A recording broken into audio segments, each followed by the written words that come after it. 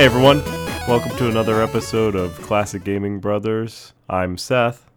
And I'm Zach. And we are the Classic Gaming Brothers. We are. Ah, yes. Still classic, still gaming, and still brothers. We are those three things and more if you think about it. We're more? How can we be more than classic gaming and brothers? You just have to think about it. I don't know. I got nothing actually. For a little pull off the curtain of production, Seth and I are experimenting with video chat. So it's the first time we see each other while recording. It's for very interesting content, I will say. Also, the first time we've seen each other ever. We've never met. It's not even my brother. We're big phonies. We're not actually brothers. Anyway. Yeah. So going from recently played, Seth, what have you been recently playing? So going back to one of our beginning episodes, I think I actually mentioned this game, I think episode 2 or 3 or something like that. I can reference our notes, but it's a game called Planet Zoo.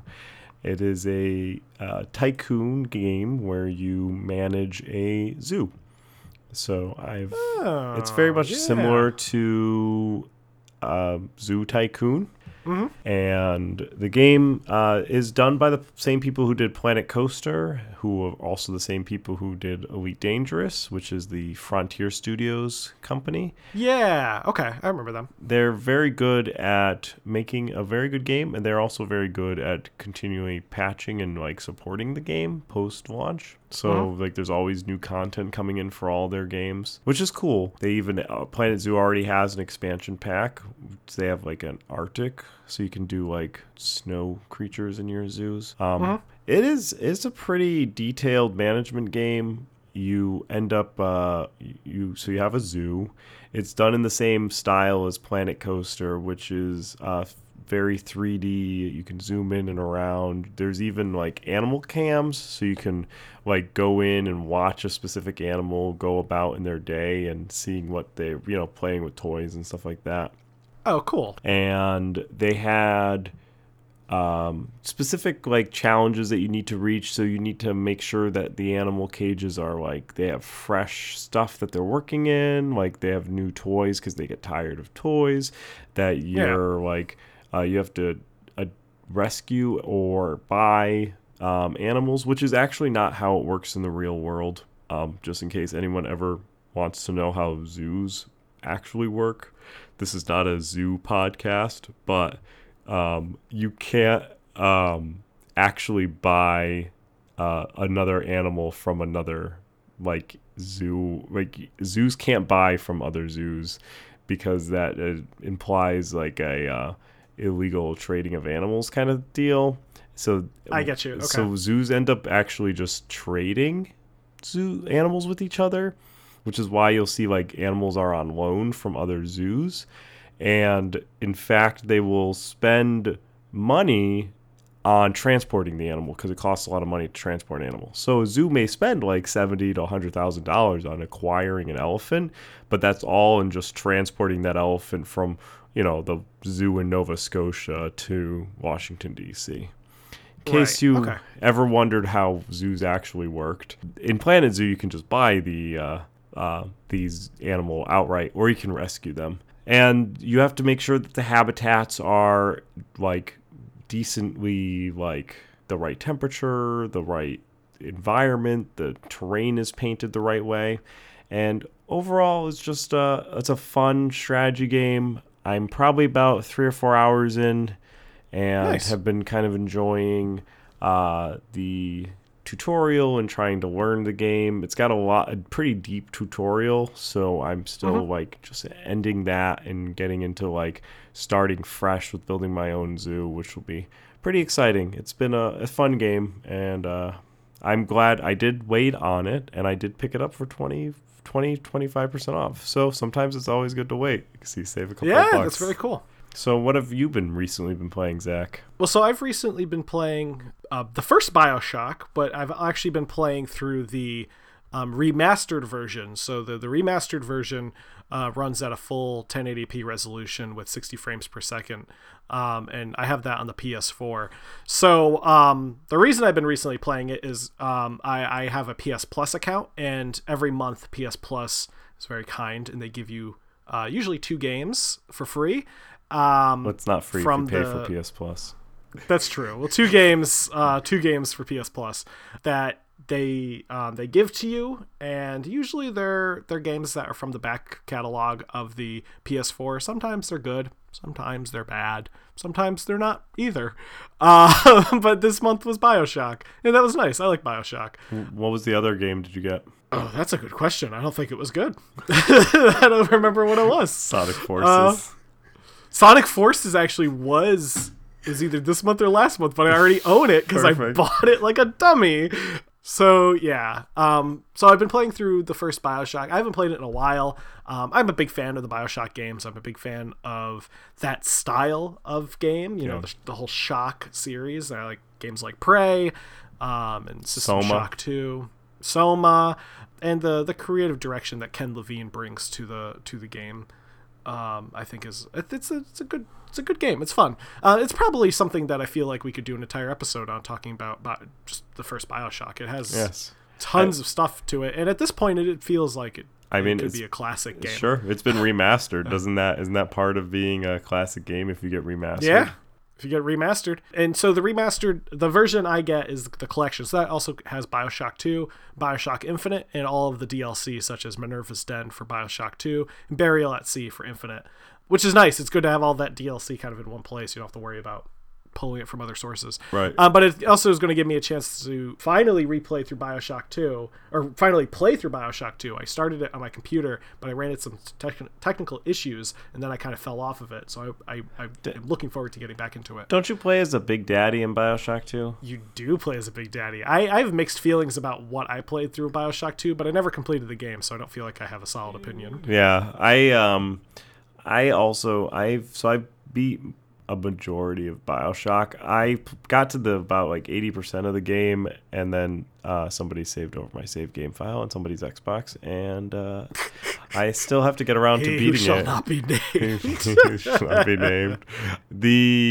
I did play a little bit of BioShock 2, and I played a little bit of Infinite, probably a couple hours of each. And I remember BioShock 2 was interesting because of playing from the Big Daddy perspective, which they get the drill arm. Yeah, the drill arm. The Big Daddies are they're a really interesting and kind of haunting aspect of BioShock, and the whole. We could do an entire episode, so we shouldn't go too deep into the BioShock franchise, as it were. But the whole atom, the power source of like your ability, and like how you go through, and the whole how you interact with the little sisters and the Big Daddies, just makes it such a interesting and very compelling story. And now talking about it, I kind of want to boot it up and play it. But have at it. Yeah, I think if you had an original copy on Steam, they might have given you the remastered version. Yeah, I have the remastered collection. Yeah, for free. So, that's what I've been playing, and as such, we are going to do an awkward segue. No, it's not that awkward. This game has also been remastered. That's true. This game, it's been re-released. Not yet. The third one got remastered. They haven't gotten to the first one yet because they start backwards. They always start backwards. In our last episode, we talked about just one game. We kind of stuck with just talking about Doom. So we're going to kind of keep that pattern going for a little while, just to see how you guys like it. And if you guys like these deep dives into one episodes, maybe we'll journey into some really wacky stuff, and also be able to kind of, Zach's waving his hands because we're on video, so now we can do like hand motions to each other. It's hilarious. And so like with that, we're gonna do another deep dive on one game, and we're gonna stick to the one game type of setup for a little while, just to see how you guys like it. And then we maybe go back to our old format a little bit, but the middle segment now is going to be set up so that we first will talk about our memories of the game, and then we'll go into the history and the background of the game, and then we'll finally wrap it up with the gameplay of the game, and that will lead us into the buy, wait, pass segment, because we always break up our segments by threes because that's how we work. We are a trinity. A trinity of two people equals. Yeah, we are the classic Gaming Brothers trinity. Trinity, right? So the game that I don't know if we even mentioned the game that we're talking about. The game that we're going to be talking about is Warcraft. That's right. If you follow the Twitter, I did say that we would be talking about real-time strategy games. That's true. That's true. So I always hold a promise. Yes, and if you read the description of our episode, you'll know what we're talking about 12 minutes before we do.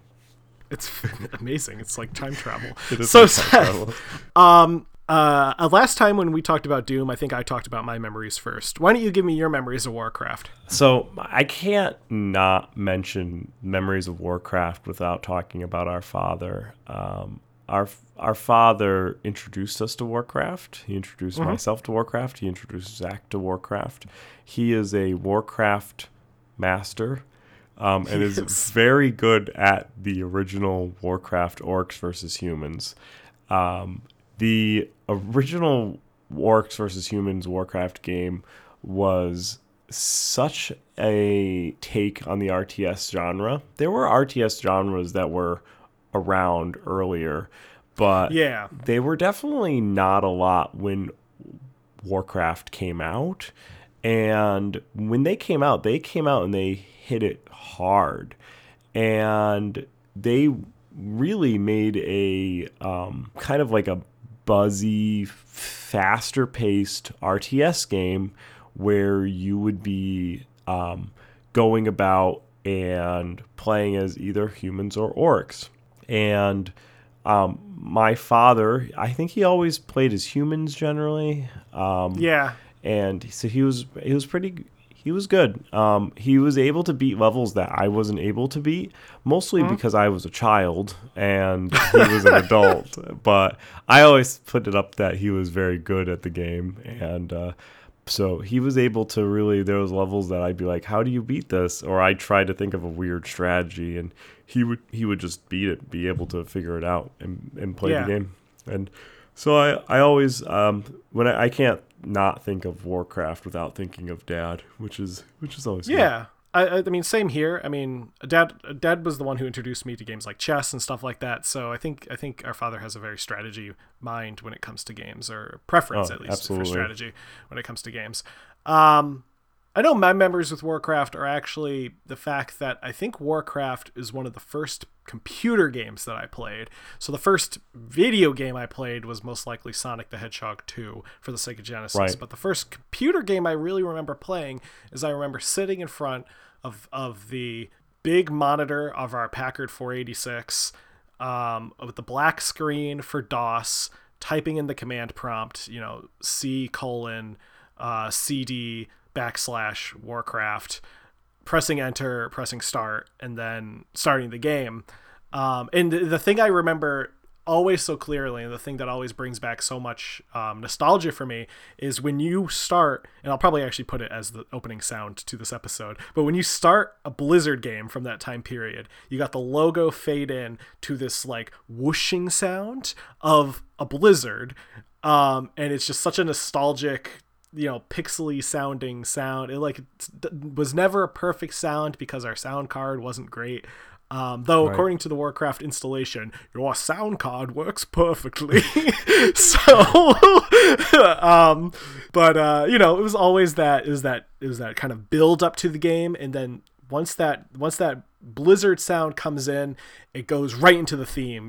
This deep tone theme song to this game, and it really sets you onto a path of what I'd consider adventure.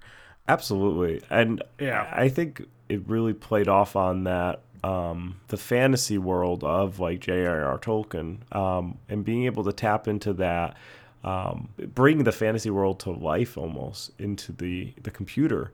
And, you had Dungeons and Dragons at the time, and you had you have books as well, of course. Yeah. But you didn't really have like a representation of like armies fighting themselves that resembled that of fantasy until you got to like orcs and humans. Like you didn't really have like you weren't able to play out like the army, which is the battle of the five armies, which you could almost kind of play that out. Not necessarily maybe in Warcraft orcs and humans, but maybe the sequel, where they introduced more races and stuff like that into the game. But you could in fact like recreate these battles to a point, and I think that's probably also one of the reasons why Dad was so attracted to the game, specifically Warcraft, because he's a big Tolkien guy, and this game does do a very good job at not necessarily personifying Tolkien or bringing Tolkien forward, but really kind of backing up the fantasy world, but just like giving more credence to the fantasy world. So going a bit into the history and background to Warcraft, Warcraft was developed by a company called Blizzard Entertainment. Currently, I believe they are known as Blizzard Activision, or they might have... I think, isn't that their name? Well, they merged Activision, with Activision. Blizzard. Yeah. They did merge with Activision in the early 2000s. In any case, Blizzard initially formed as a company called Silicon and Synapse back in 1991. And in 1993, they changed their name to Chaos Studios Incorporated. Then they were purchased by Davidson and Associates, and they changed their name to Blizzard Entertainment. So in the course of about 4 years, they had many different names. But Warcraft Orcs and Humans was their first really big launch, and they were decidedly Blizzard when they launched it. That's right. They had two games pretty much, they had a couple games under their belt. Two in particular were released on different systems. Rock and Roll Racing was on the Super Nintendo, and I think it was also on the PC. No, it was on the Sega Genesis. And then the Lost Vikings, which actually a lot of the artwork from the Lost Vikings later became inspiration for the artwork that got used in Warcraft. So during this early period of the 90s, real-time strategy games were around, but like Seth was saying, that there weren't a ton of them, but they were around, and they were a known genre. So particularly, Westwood Studios had created a game called Dune 2, based on the book Dune by Frank Herbert, and that's spelled Dune, not to be confused with Doom, our previous episode, which was one of the not the first, but one of the earlier real-time strategy games that kind of utilized a lot of the mechanics that would later go on to be used in Warcraft. There was another game that was released on the Sega Genesis, actually, called Herzog Zwei, created by a Japanese company called Technosoft, which was also an inspiration for Blizzard. What Blizzard noticed was that during this time of the 1990s, and between 93 and 94, there was kind of a lull in real-time strategy games. They weren't being released as frequently as they felt like they were, and Blizzard decided that this was the time to strike, and what they could do is at the end of 94 and into 95, they were going to make their strike with Warcraft Orcs and Humans, the first game in this franchise that they were developing. What they didn't realize was at this exact same time, Westwood was working quietly on a little known game called Command & Conquer, which they were keeping hush-hush.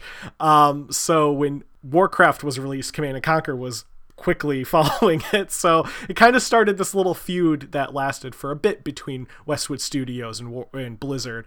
Nothing like, it wasn't like a Sega Nintendo feud, but it was one of those things where people, it was, if you were a real-time strategy fan, you're either a Westwood fan or a Blizzard fan, that sort of deal. Blizzard helped, and Westwood with the follow with Command & Conquer, they took a niche genre of games. You're a very particular person if you're playing Dune, the real-time strategy game. Yes, yeah. You have to like Dune, and you have to like real-time strategy games. But you could play Warcraft Orcs and Humans and not really need to have that institutional love of Dune to try and take a risk on a game. You play Orcs and Humans because it's a critically acclaimed game, and then you have Command & Conquer, and Command & Conquer and Warcraft Orcs and Humans defined RTS for that era, and people were just, you have competitions in esports about StarCraft, like this. Oh yeah, Like which was StarCraft, yeah. Warcraft 3 had a huge following of and custom stuff and all that. Like I think there's still and competitions Dota, which came from custom maps in Warcraft.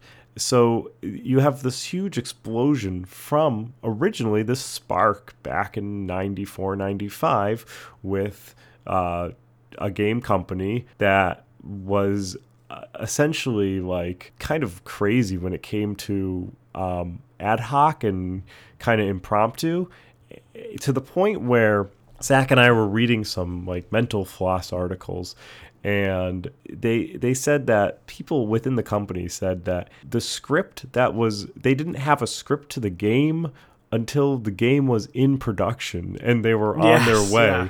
And a lot of the dialogue that is like iconic dialogue for the game was just made up on the spot when they were going through it. Like, so, and that's how Blizzard operated. Like, Blizzard as a company just kind of just throws stuff on the wall and just moves quickly and is impromptu. And that's kind of where they made something that stuck, which is Warcraft. Definitely stuck.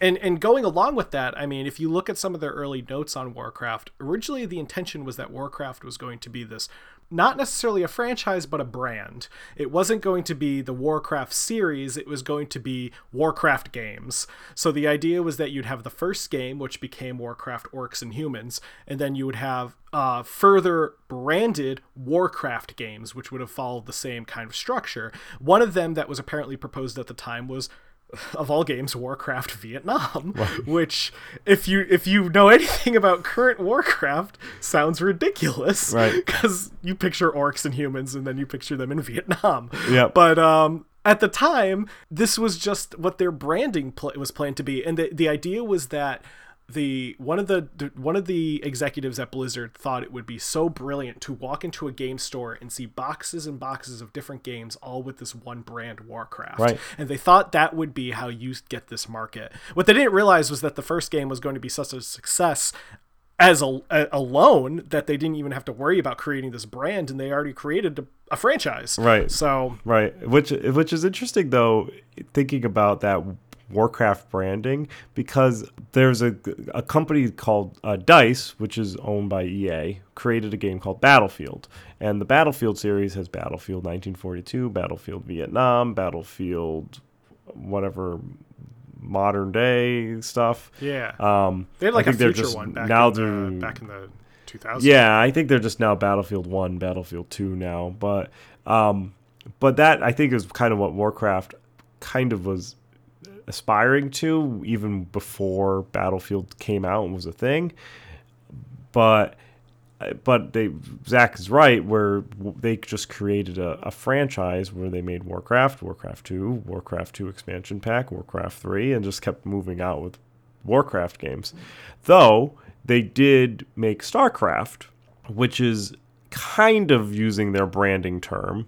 And they moved in with the craft at the end to be able to extend the brand. So they now extended the brand over to a futuristic version and was able to do a future game with machine guns instead of swords, instead of Warcraft being all fantasy driven. And that played well for them because StarCraft also went on to be very successful. Yeah, probably one of the most successful real-time strategy games of all time. Right, arguably. Especially with all the esports and all of that. And so Warcraft also had some interesting elements when it came to using local networks and stuff like that.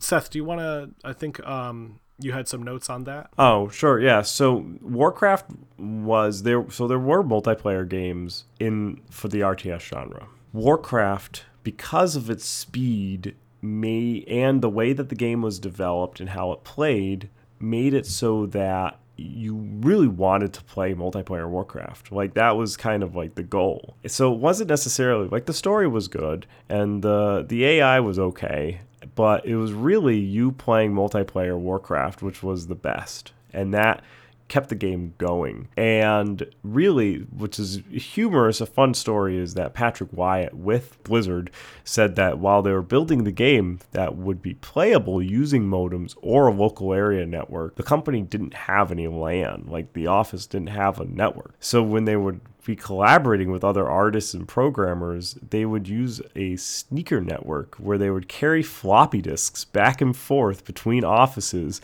to integrate source code revisions and artwork. Yeah. So you had this game that's going to be played online, and is played online, and was very successful online. And there was no network for the company. So they would be like, save on a file of a picture of an art guy, or, like picture of a paladin, walk down the hall, give the picture of the paladin to another guy, and there he goes. And also in kind of in the same vein, there is Warhammer, which is by Games Workshop, and they have Warhammer, and they originally, Blizzard wanted to be a license for the Warhammer game. So they wanted to use that Warhammer game art and have the Warhammer branding and be an actual product of Games Workshop. Didn't end up working out for them. So instead, they just drew heavily on it in regards to what their creatures look like and what their orcs look like and all of that. And they draw heavily on it again for StarCraft. And it's so blended now, and Warcraft and Games Workshop, they're both so old and they've been around for so long that even today, people don't know who actually took from who. Like, right. Did Warhammer influence Warcraft, or did Warcraft influence Warhammer? I mean, the truth is that Warhammer influenced Warcraft, but it's been so long now that it's kind of one of those blended mysteries of the past, as it were. So now jumping over to the actual gameplay of Warcraft. Warcraft is split into, at least the story mode of the game is split into two different segments. So you have the orc story and the human story. Both are about 12 missions long, meaning you get a total of 24 of these story missions. The game is what's called a real-time strategy. Seth and I talked about real-time strategy games. We talk about them a lot, but we specifically kind of defined this genre back in our second episode. Yes. Our second official episode. In a real-time strategy, what you do is you make decisions while the enemy is also making these decisions, and there's no pause between your moves. So when you tell a character to move, you can actually tell multiple characters to move, and there's no wait time. You don't have to wait 5 seconds for the next set of movement orders. You're also not limited to the number of spaces you're allowed to move. You can really move wherever you want. This is unlike games like Civilization, which is what we would call a turn-based strategy, where you would take turns between your enemy and yourself. In the real-time strategy games, such as Warcraft, you gather resources through use of a peon or a peasant class of characters. They in Warcraft 1, they couldn't attack. They were the weakest of the characters. I don't even think they could be upgraded in terms of armor. Like, when you upgraded armor for everyone else, their armor wouldn't go up. And you would create these bases and armies that you would use to attack and destroy the enemy base. Usually you're given a mission such as completely decimate the enemy base. Some of the story mode missions were a little different. There was one or two where you were in like a cave and you had to go through with a limited number of characters and a hero character that you had to keep alive through the mission while you fought assorted villains like slimes and skeletons and demons and dudes and Medivh. and Medivh. Something cool, though, I think, about the Warcraft's gameplay, at least for the story mode, is that at least the first couple of missions really provide you with the gameplay mechanics.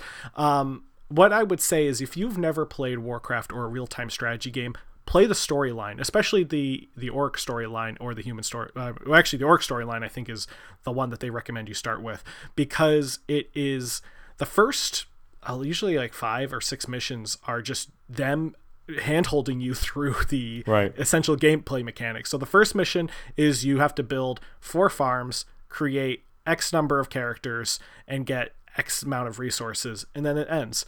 And they kind of repeat this process of, build a mill, build a barracks, build this, and it kind of teaches you that you need these items, and then it starts giving you the more direct instruction of destroy the base, blah blah blah. And between each of these levels, they give you a little bit of story dialogue and such to kind of explain why you're doing this. In the human storyline, you're a regent who has just been appointed by King Lane Wyrn, who and you're being tasked with being the regent of this small section of this mythical land. And the sum of the story pretty much is that these orcs, which are these big green guys, they kind of look like the Incredible Hulk with horns, came from a planet alternate world called Draenor to this land called Azeroth, which is effectively Earth, but there are elves. And Azeroth is occupied primarily by humans, at least in the first game. That's who you meet, is the humans. And the orcs create a massive portal, and they begin to invade.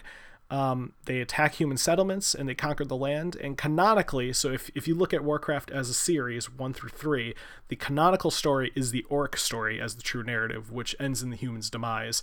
Which I always think is interesting, is that the humans aren't in the canon, the humans aren't the victors. The first war ends with the orcs taking over that part of Azeroth. There, like I mentioned, there are a couple of hero characters. The main leader for the orcs is a character named Ogrim Doomhammer, which has a great name. There's an orcish spy named Garona Half-Orson. She's half orc, half human, hence her name, Half-Orson. Yes, she's got a very unique last name there. King Lane Wyrn, again, he's mentioned as the king of Azeroth, and there's a Lothar magician. makes in... Yes. And, Anduin Lothar, who is the great champion of the humans. He shows up in the second game too, and he dies. And then Medivh is the magician, who is kind of like a mysterious magician. Yeah, Medivh is a fun character because he's kind of on his own side, and especially in the original Warcraft Orcs versus Human, he's kind of like his own faction. He's not playing with the orcs, he's not really against the humans. He's kind of against them both. He's just like summoning demons by himself. But they take this Medivh character and they just run with him throughout the whole series, and he shows up time and time again. He's a central character to Warcraft 3.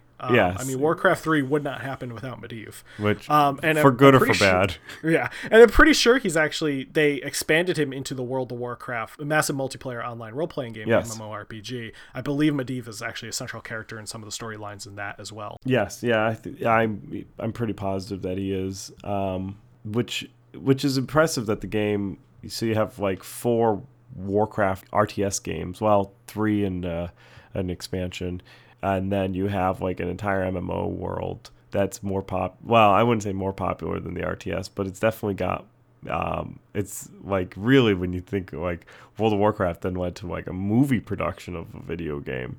And which is interesting because the movie actually ended up pulling more from the RTS. When they were, I'm a huge Warcraft fan, so I ended up watching the movie, and it was okay. But when I was reading about the production, they were originally planning to go with some of the World of Warcraft storylines and actually considered calling the movie World of Warcraft.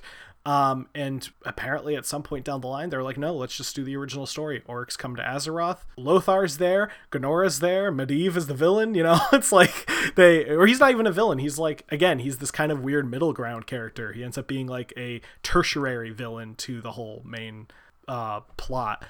But yeah, this little game that really, you would not expect to become as big as it did, ended up becoming one of the most, one of the biggest fantasy franchises in video games. I mean, to the point where it's been referenced constantly by other games, other media. I mean, there's a whole South Park episode that was created in the World of Warcraft game.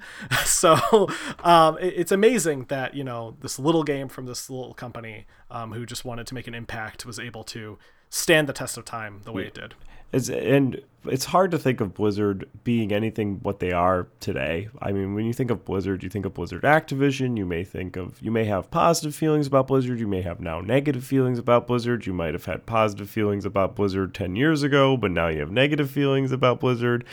Yeah. But back in 95, 94, they weren't anybody. They just were like, they weren't nobody. They were just a small little development company that wanted to put a game out, and the game that they put out was Warcraft. And it just took off. And it didn't just take off with World of Warcraft. It took off with Warcraft Orcs versus Humans. It took off with this game. And they were, I think one of the things that they really tried to do is get a sequel out to Warcraft Orcs versus Human immediately. And then that's where like Warcraft 2 came out, and they just kept on moving along. And Warcraft 2, they expands the story. So like, for example, in Warcraft 1, you were limited to selecting 9 units at a time. Oh, less than that, 4. 4 units at a time. So you could select 4 units at a time, and you had a cap of like 50 total units or something like that. So you could make 50 units as your cap. You could select 4. You increased your cap. Well, you increased the capacity by building more farms, but there was still like a hard cap of like, I think 50. And then, yeah, you could select 4. So then you're trying to move, like, you'd have hotkeys, so you'd group up enemies. So it wasn't like the StarCraft or the Warcraft games today where you can just select, like, 40, 50 units at a clip and move them all in one unit. Right. Yeah, it's actually, it's interesting because it makes you play the game differently than you would play a game like StarCraft or the later Warcraft 3 or something, where...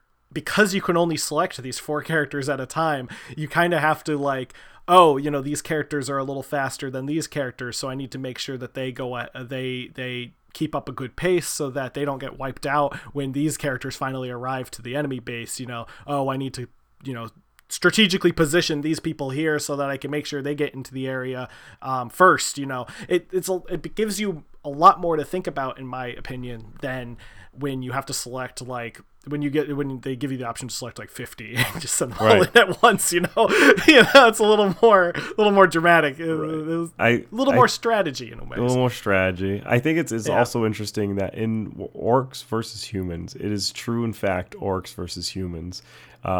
Every human is a human on the human army. So like you have a human footman, you have a human archer, you have a human knight, you have a human mage, and you have a human cleric. And I don't know if I'm missing any other. Oh, and that's the catapult, which is just a catapult. which doesn't have anyone driving it, apparently. It's just a moving catapult. According to the artwork in the game, it's just a sentient catapult.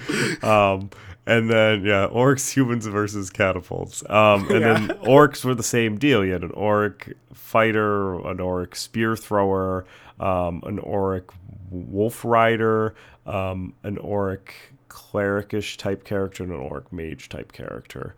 Yeah. But when the sequels came through, they added more races. So then all of a sudden the archers were now all elves, and the dwarves came in to do like different aspects.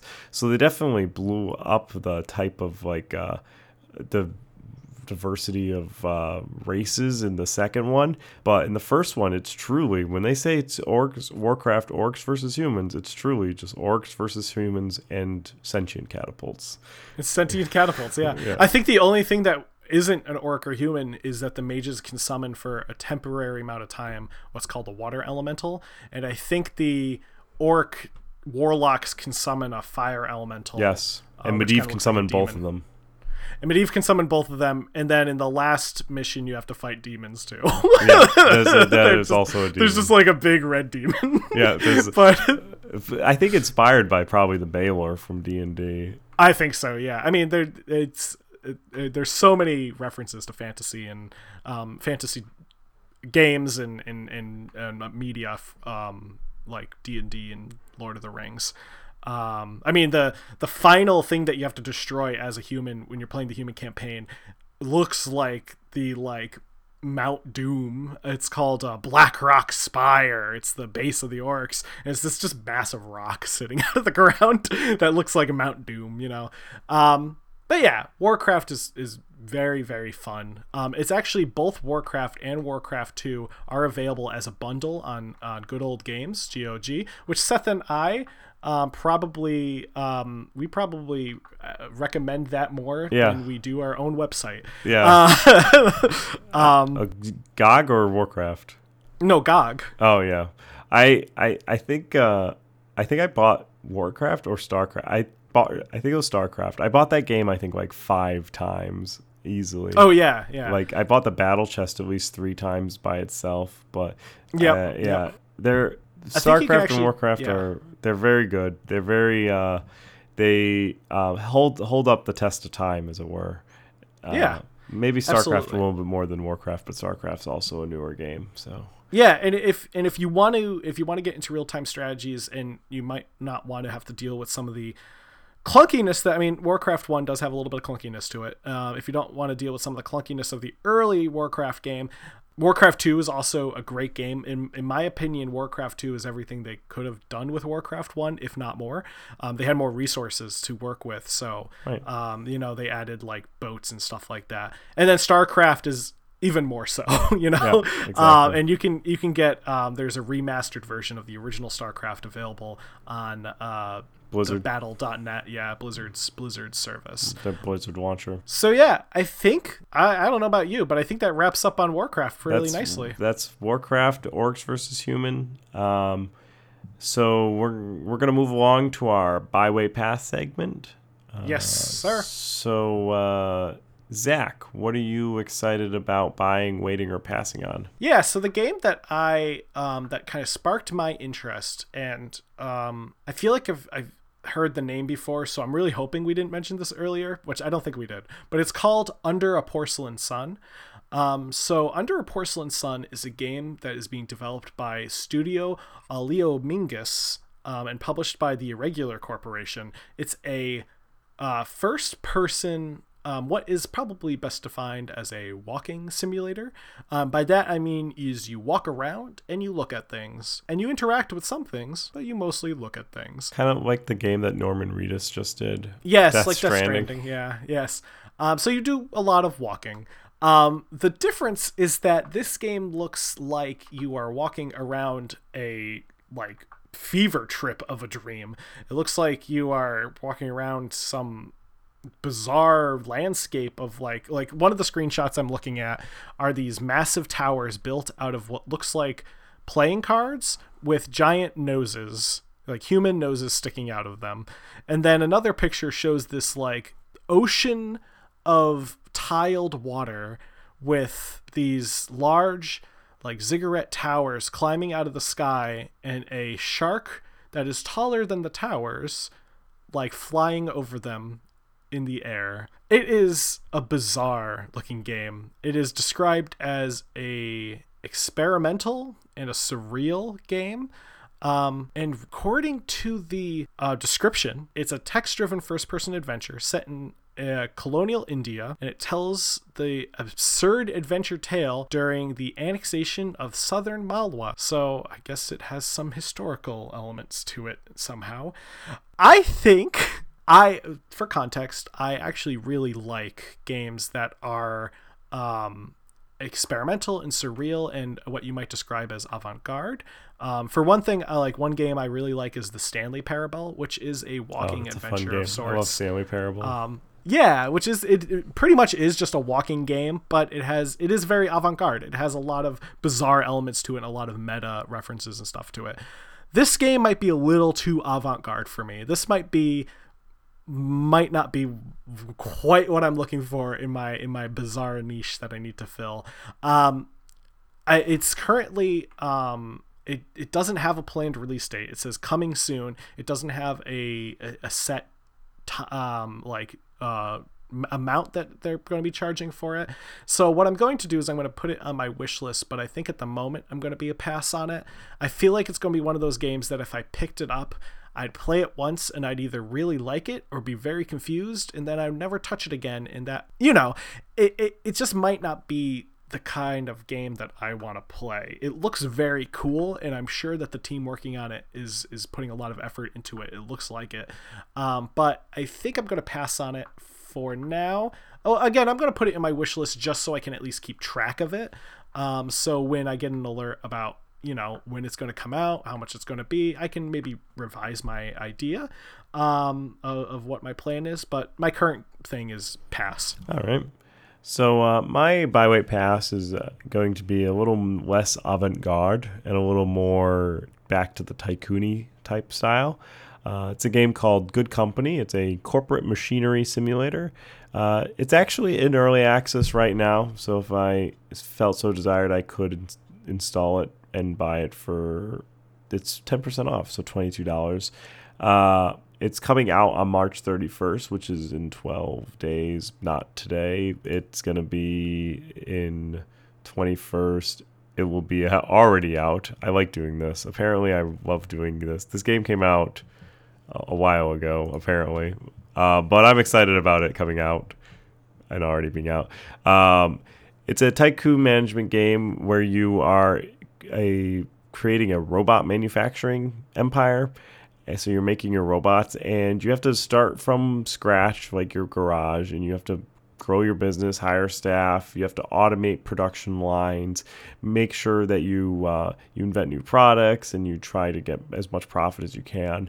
And I like Factorio type games, like games where you're working on different like automating things. I don't even know what I'm saying here. Automating things and being able to kind of like streamline things and watching things work as they should kind of games. So I think this game looks like it's kind of like a little blend of like Game Dev Tycoon and Factorio, which intrigues me and is something that I have seen some people play the early access. It looks like it's similar to the two Planet games, the Planet Zoo and Planet Coaster, which I enjoy both of those games. So it's not stylized like them, though. It is a more like cartoony game dev style. Yeah, that's what I was seeing in the artwork. Yeah. Yeah, it's like Game Dev Tycoon, except you're making robots. I think I'm gonna put it on a wait. Maybe look to purchase it. Either right at the end so I can get the pre-purchase bonus, or wait until it comes out and maybe goes on sale for like 20% off or something a little more deeper. So we'll put it down as a wait. It looks fun though. Fun fact: it's being published by the same people that are publishing under Porcelain Sun. Corporation. Look at that! Yeah. See, Yeah, we didn't even plan that, but we themed our Byway Pass to be the Irregular Corporation publisher house. Well, so that's gonna be it for today's podcast. There's a number of ways that you can listen to us, support us, and contact us. Zach, what would be a way to listen to us? Well, a way you can listen to us is you can go onto any of the podcasting apps that are available to the general public. I'm talking about Spotify. I'm talking about CastBox. I'm talking about Stitcher. I'm talking about iTunes. And I'm talking about Google Music, I think, or whatever it's called that they do. Both Google Music and Google Podcasts. Google Music and Google Podcasts. You see, that's what I'm talking about. I'm talking about all those podcasting apps, and they all have us on it. However, if for some reason you listen to some podcast application that we have never heard of, I'm talking about some obscure podcast application, and we're not on it, let us know. We'll try to get on it, and we'll be on it. That's right. That's my goal. I think one of the only podcasting apps that we're not on is the NPR One app, and that's because we would have to convince NPR One that we are a radio. Get on that, NPR. A podcast, an appropriate podcast for them, which I think we are. So maybe we'll be on there eventually. But we're on like iHeartRadio too, and all those TuneIn Radio. I don't know. We're on a bunch of stuff. Yeah. You can support us by listening, subscribing, sharing, following, ringing bells, letting people know that you listen to this podcast. I understand we're at this time of recording, we're practicing social distancing. So for those who are far in the future and don't know what's going on, we are all trying to stay socially distant. Fortunately for you, because Classic Gaming Brothers are always socially distanced between ourselves. Yes. So we'll continue to produce content until the end, whatever the end may be.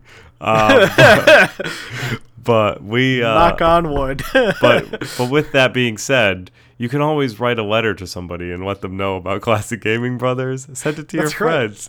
Write a letter. Have you ever written a letter to your friends? Have you written a letter about your friends to Classic Gaming Brothers? Because you can always do that. So you can grab a piece of paper and a pen and write out, listen to this podcast, and then mail it to somebody, and maybe they'll listen to it.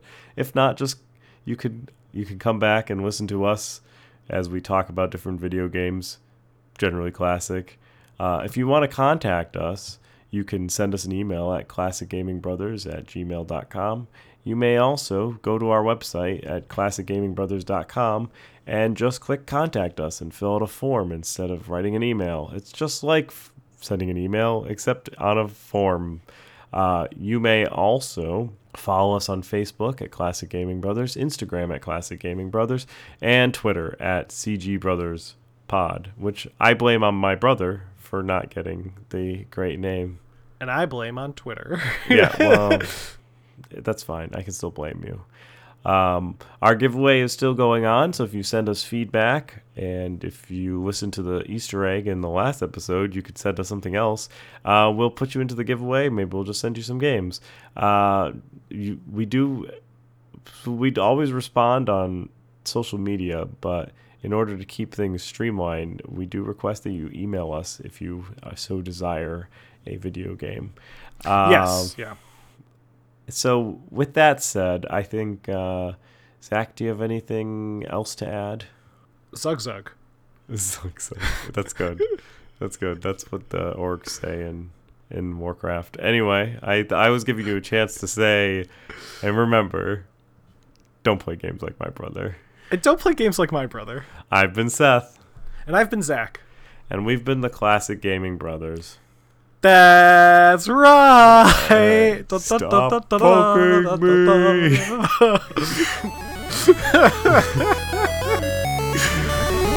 me.